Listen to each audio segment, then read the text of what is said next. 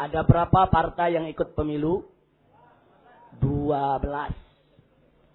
Nah, saya ingin sampaikan, di luar partai Islam, ada di luar partai yang berasaskan Islam, ada 9 partai yang cukup mengagetkan calon legislatifnya. Saya tidak sebutkan partainya, tapi saya sebutkan urutan dari yang paling besar sampai yang paling kecil. Dari 9 partai yang tidak berasaskan Islam, ada partai yang caleg legislatifnya 183 orang beragama Nasrani. Terus urutan kedua, 131 orang beragama Nasrani. Terus urutan yang ketiga, 112 orang beragama Nasrani. Kemudian urutan keempat, 98 orang beragama Nasrani. Urutan kelima, 97 orang beragama Nasrani. Urutan keenam, 94 orang beragama Nasrani. Ini caleg untuk DPR RI. Saya tidak cerita DPRD. Untuk DPR RI. Kemudian yang urutan nomor 6, tadi 94 orang beragama Nasrani. Urutan nomor 7, 93 orang beragama Nasrani. Yang ke-8, 30 orang beragama Nasrani. Yang ke-9, 28 orang beragama Nasrani. Total 871 calon legislatif yang bertanding besok tanggal 9 April untuk menjadi anggota DPR RI. Dari partai-partai tersebut, 871 orang beragama Kristen, saudara. 871 orang. Maka itu betul yang dikatakan oleh Habib tadi. Kalau bukan kita bersatu yang berjuang untuk memenangkan Islam, siapa lagi? Saya sampaikan kepada semua yang ada di sini. Siapapun calon legislatifnya, dari partai manapun dia, kalau dia bukan Islam, haram dipilih oleh umat Islam, saudara. Haram memilih caleg yang beragama non-Islam. Haram. Tolong dicatat itu baik-baik, saudara. Dan betul yang barusan dikatakan Abi. Besok 9 April bukan sekedar pesta demokrasi. Itu pertarungan antara umat Islam dengan kaum kafir, dengan kaum liberal, dengan orang-orang fasik dan munafik. Dan umat Islam harus atur strategi yang bagus. Jangan sampai dikalahkan oleh orang kafir. Insya takbir. Sallu ala nabi. Nah, karena itu saudara, pada kesempatan ini saya ingin sampaikan realita. Anda ikut milih atau tidak ikut milih, 9 April pemerintah akan tetap gelar pemilu. Betul? Yang kedua, Anda ikut milih atau tidak ikut milih, orang lain tetap ikut milih, saudara. Betul? Jadi kalau kita yang doyan ngaji, yang cinta syariat, mau bela Islam, nggak mau ikut pemilu. Tapi saya tanya, yang kafir ikut tidak? Yang liberal ikut tidak? Yang fasik ikut tidak? Yang munafik ikut tidak? Yang preman ikut tidak? Hati-hati, saudara. Realita yang ketiga, Anda ikut pemilu atau tidak ikut pemilu, maka siapapun besok yang dipilih oleh orang lain tersebut, mereka yang menang akan menjadi anggota DPR. Betul? Betul? Itu realita politik. Anda ikut milih atau nggak ikut milih, saudara? Kemudian yang keempat realitanya. Mereka besok yang dipilih pada tanggal 9 April jadi anggota DPR, itulah yang akan membahas sejumlah rancangan undang-undang yang saat ini sudah disiapkan, saudara. Mereka yang bakal buat undang-undang. Dan kalau mereka sudah buat undang-undang, kita umat Islam mau milih, nggak mau milih, tetap akan diikat untuk tunduk kepada undang-undang tersebut, saudara. Betul? Betul? Nah sekarang yang berikutnya, saudara. Yang tidak boleh kita lupa, realita yang kelima, bahwa saat ini di DPR RI, ini sudah ngantri rancangan undang-undang yang anti syariat Islam. Salah satunya pertama, rancangan undang-undang yang akan melegalisasi minuman keras secara nasional, saudara.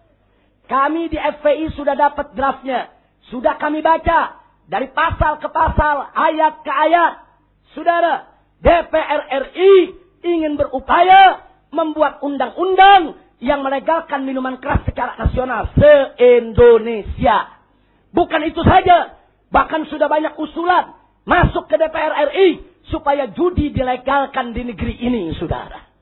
Ini supaya Anda tahu, ini rancangan undang-undang ini lagi ngantri. Enggak sampai di situ. Kementerian Kesehatan, Kementerian Hukum dan HAM, ditambah lagi dengan BNN, Badan Narkotik Nasional, sudah mengusulkan secara resmi kepada pemerintah maupun DPR supaya pengguna narkoba tidak dipidana, tapi cukup direhabilitasi saja, saudara. Hati-hati. Dulu ada oknum mengatasnamakan BNN, saudara, mengusulkan supaya ganja itu dilegalkan saja. Jadi kalau ini dibiarkan berbahaya. Saya khawatir kalau BNN, Badan Narkotik Nasional, tidak kita awasi, besok berubah menjadi Bandar Narkotik Nasional, saudara. Ini nggak boleh dibiarkan, saudara. Kemudian nggak sampai di situ.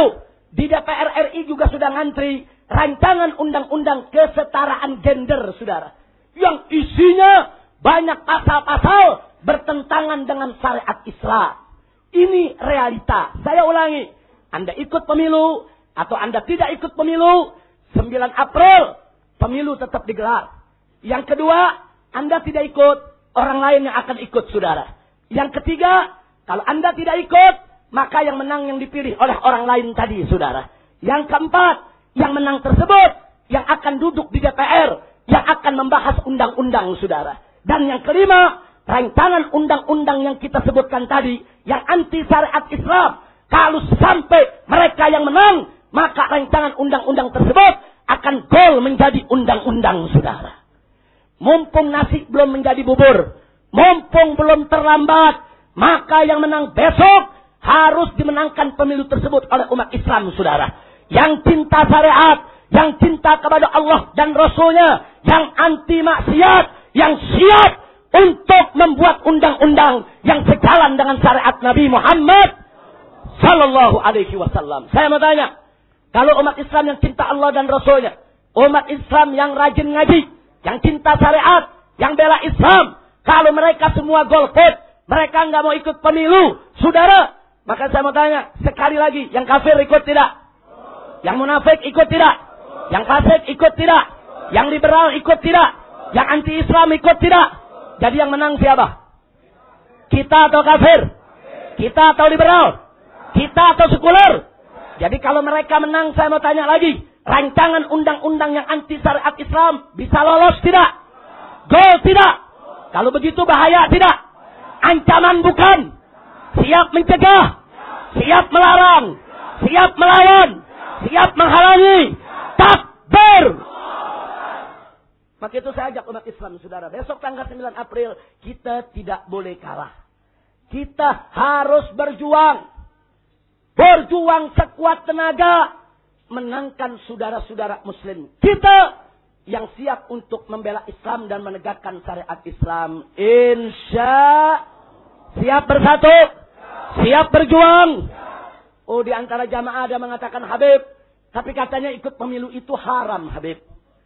Baik. Saya ingin sampaikan di sini, anggap pemilu itu haram. Anggap pemilu itu haram. Karena dianggap sebagai produk demokrasi. Anggap haram, saudara. Saya mau tanya semua yang ada di sini. Daging babi halal atau haram? Halal atau haram? Kalau terpaksa, boleh atau tidak? Boleh atau tidak? Pada saat terpaksa, saudara, Allah nyatakan dalam Al-Quran, فَمَنِ اضْطُرَّ غَيْرَ بَاغٍ وَلَا عَادٍ فَلَا إِثْمَ عَلَيْهِ إِنَّ اللَّهَ غَفُورٌ رَحِيمٌ. Tegas Allah nyatakan, barang siapa yang terpaksa tanpa diinginkan dan tanpa kelewat batas, fala isma alaih, enggak ada dosa atas dia, saudara. Saudara, catat baik-baik, daging babi haram. Tapi kalau ada seseorang kelaparan, mau mati, tidak ada makanan lain kecuali daging babi, darurat, terpaksa, boleh untuk dia makan daging babi tersebut untuk menyelamatkan kehidupannya. Catat, daging babi yang haram saat terpaksa menjadi boleh untuk kepentingan seorang pribadi, saudara. Lalu bagaimana pemilu yang katakanlah haram, yang kalau kita ikut bukan untuk kepentingan pribadi, untuk kepentingan umat, untuk kepentingan dakwah, untuk kepentingan syariat Islam, untuk kepentingan jangan sampai negara diambil oleh orang kafir, maka min babil aula haramnya pemilu lebih dibolehkan dalam keadaan darurat, saudara. Ad-darurat tubihul mahdurat. Kira-kira jelas tidak? Jelas tidak? Maka itu sekarang kita nggak usah ribut dulu, saudara. Ini setiap 5 tahun, setiap mau pemilu, umat Islam dibikin ribut, saudara. Yang satu bilang wajib pemilu, yang satu bilang haram pemilu, yang satu lagi bilang mubah pemilu, yang satu lagi bilang nggak tahu hukum pemilu. Kita disuruh ribut. Sementara orang lain mengatur strategi untuk merebut negara ini, saudara. Maka itu sekarang saya mau tanya, mau ribut atau rebut? Ribut atau rebut? Siap rebut Indonesia? Siap rebut negara? Siap rebut DPR? Siap rebut istana presiden? Betul! Caranya menangkan Islam di 2014 dan seterusnya. Insya Allah. Kira-kira jelas tidak? Orang bilang, Habib, ini minggu tenang, nggak boleh kampanye. Kampanye buat partai nggak boleh. Tapi kalau kampanye buat Allah dan Rasulnya kan tiap saat wajib. Betul? Betul? Kalau kampanye buat Islam kan tiap hari wajib. Betul? Betul? Nah, jadi kalau kampanye buat Allah dan Rasulnya, buat Islam, nggak ada larangan, saudara. Alhamdulillah. Nah, baiklah. Dan sebagai catatan lagi tadi menarik. Abitam menyebut Cina tetap Cina, saudara. Padahal Presiden SBY mengeluarkan keputusan presiden bahwa Cina nggak boleh disebut Cina lagi, tapi harus disebut Tionghoa. Saudara, saya nggak paham, ini SBY kok ngigok nggak sadar-sadar. Loh kenapa, saudara? Umat Islam sudah bertahun-tahun minta kepada SBY keluarkan kepres untuk membubarkan Ahmadiyah. Tidak pernah digubris, tidak pernah dipedulikan. Nggak ada angin, nggak ada hujan, Cina mesti disebut Tionghoa. Saudara, saya mau ingatkan. Anda pergi ke negeri Cina. Apa mereka sebut? Orang Cina di negeri Cina menyebut diri mereka, kami Cina. Negerinya disebut Republik Rakyat Cina. Saudara, pesawat terbangnya disebut China Airlines. Orang Cina kalau ngomong bahasa Inggris, I am Chinese. Nggak ada yang bilang I am Tionghoa. Betul?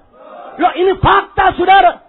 Di Perserikatan Bangsa-Bangsa, negara Cina tercatat sebagai Cina. Di Indonesia doang ngomong Cina nggak boleh. Dari mana pasalnya, saudara? Oh, alasannya apa? Ini diskriminasi.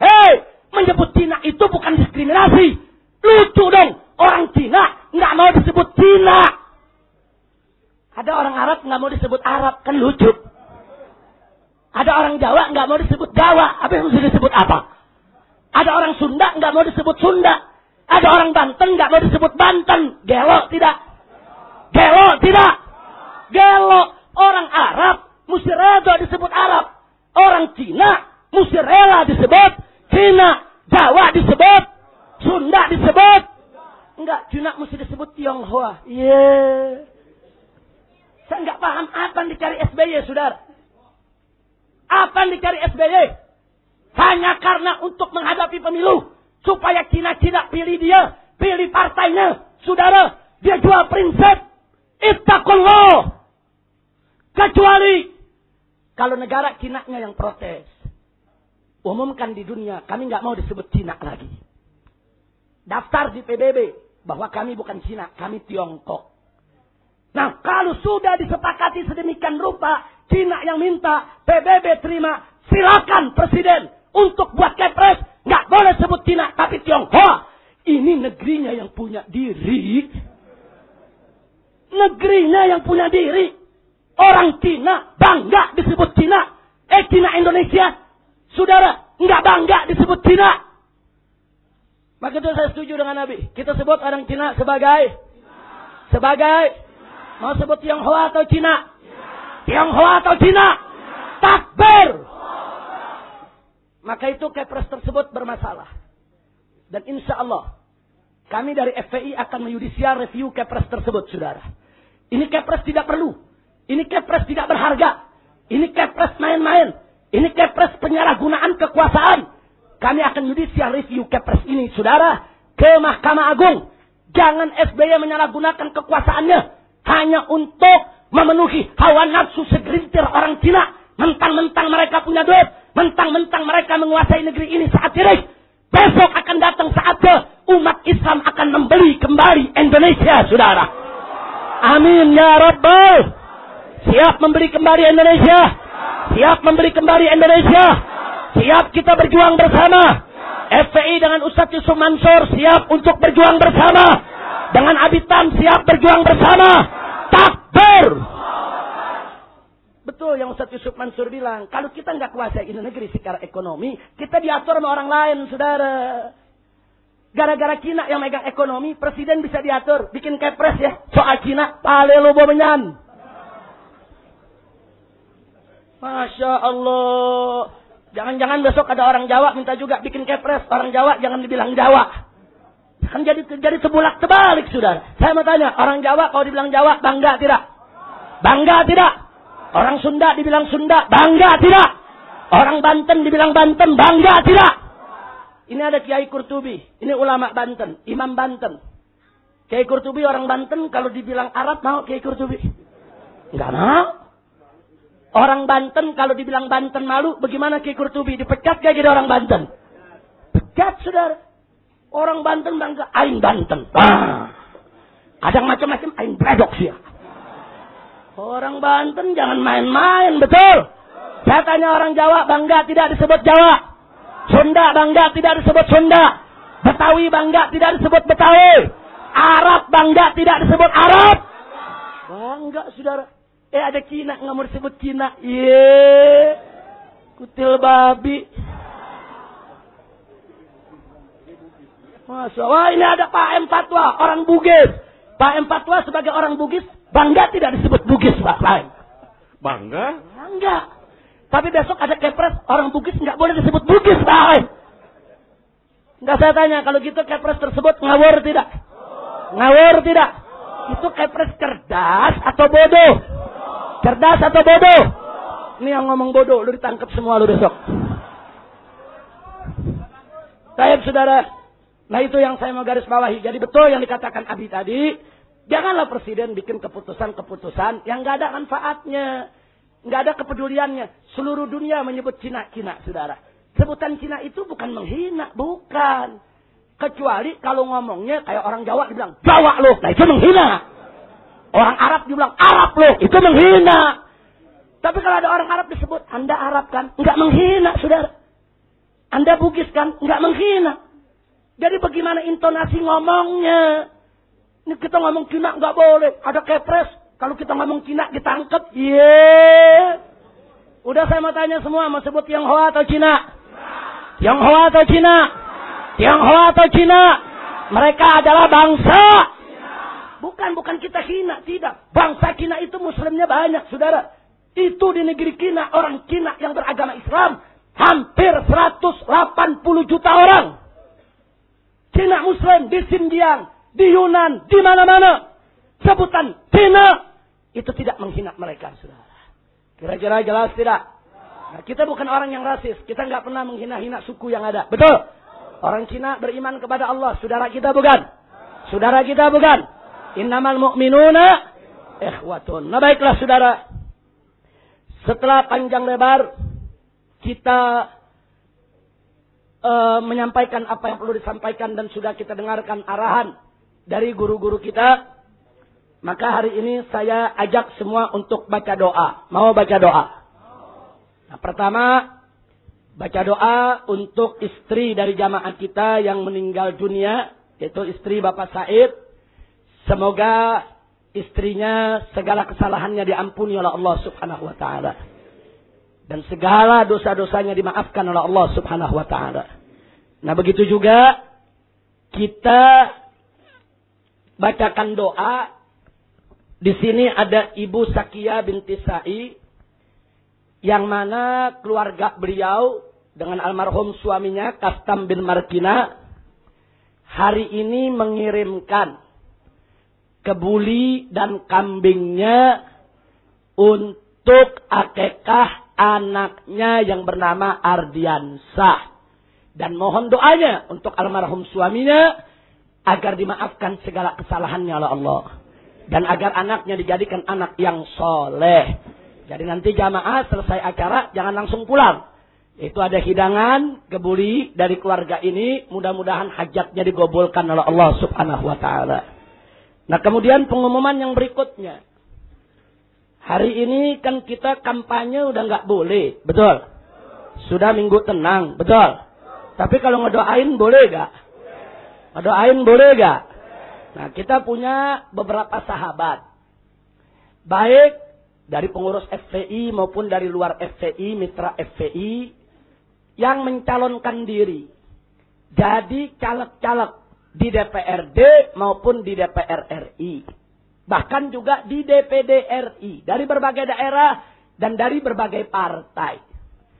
Di antaranya kita doakan supaya mereka semua dimudahkan urusannya oleh Allah. Diberikan kekuatan istiqamah. Diberikan kemenangan. Dan mereka dijadikan sebagai pejuang-pejuang yang mengangkat tinggi-tinggi panji perjuangan Islam. Yang pertama adalah Kiai Haji Muhammad Al-Khattab, Sekjen Forum Umat Islam. Kemudian yang kedua adalah Ustadz Muhammad Mahsuni Kaloko, Ketua DPP FPI Bidang Jihad dan Bela Negara. Kemudian yang ketiga, Ustadz Yordan, Wakil Panglima Laskar Front Pembela Islam. Dan masih ada yang keempat, Ustadz Haji Musani, yaitu Bendahara Umum DPP FPI. Juga masih ada Ustadz Masdul Haq Lubis. Nah, beliau adalah Ketua Departemen Sosial Politik DPP FPI. Nah, kemudian dari kawan-kawan seperjuangan kita, di sana masih ada Habib Tahir bin Yahya. Dan masih ada Habib Hamid Zaki bin Syekh Abu Bakar.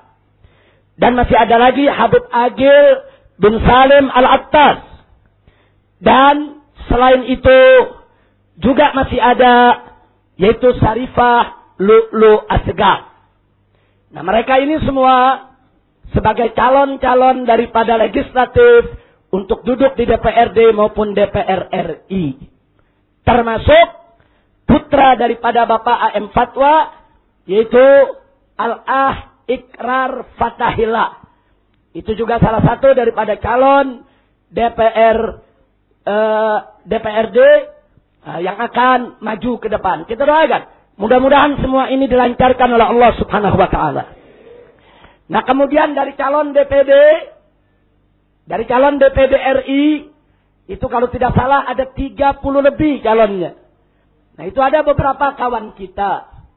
Di antaranya, yang pertama adalah Ibu Fahira Fahdi Idris, yang rutin datang ke pengajian kita sejak lama, karena beliau termasuk, yaitu yang sering menjalin kerjasama dengan kita dalam memerangi minuman keras. Karena beliau juga punya gerakan anti minuman keras nasional.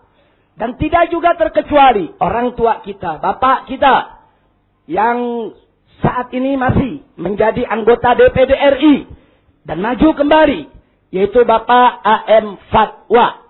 Beliau juga akan maju untuk menjadi anggota DPD RI. Saya berharap dua sahabat kita ini mudah-mudahan bisa lolos jadi anggota DPD RI dan siap untuk menegakkan panji Islam di sana. Amin ya rabbal alamin. Kita doakan bimu'jizatil Fatihah wa sarafiha wa asrariha an Allah Subhanahu wa ta'ala an yataqabbal minhum itu jami'an niyatihim wa an yaqdiya hajatihim wa an yuballigha maqasidahum wa ila hadratin nabi sayyidina Muhammadin sallallahu alaihi wasallam bisirril Fatihah.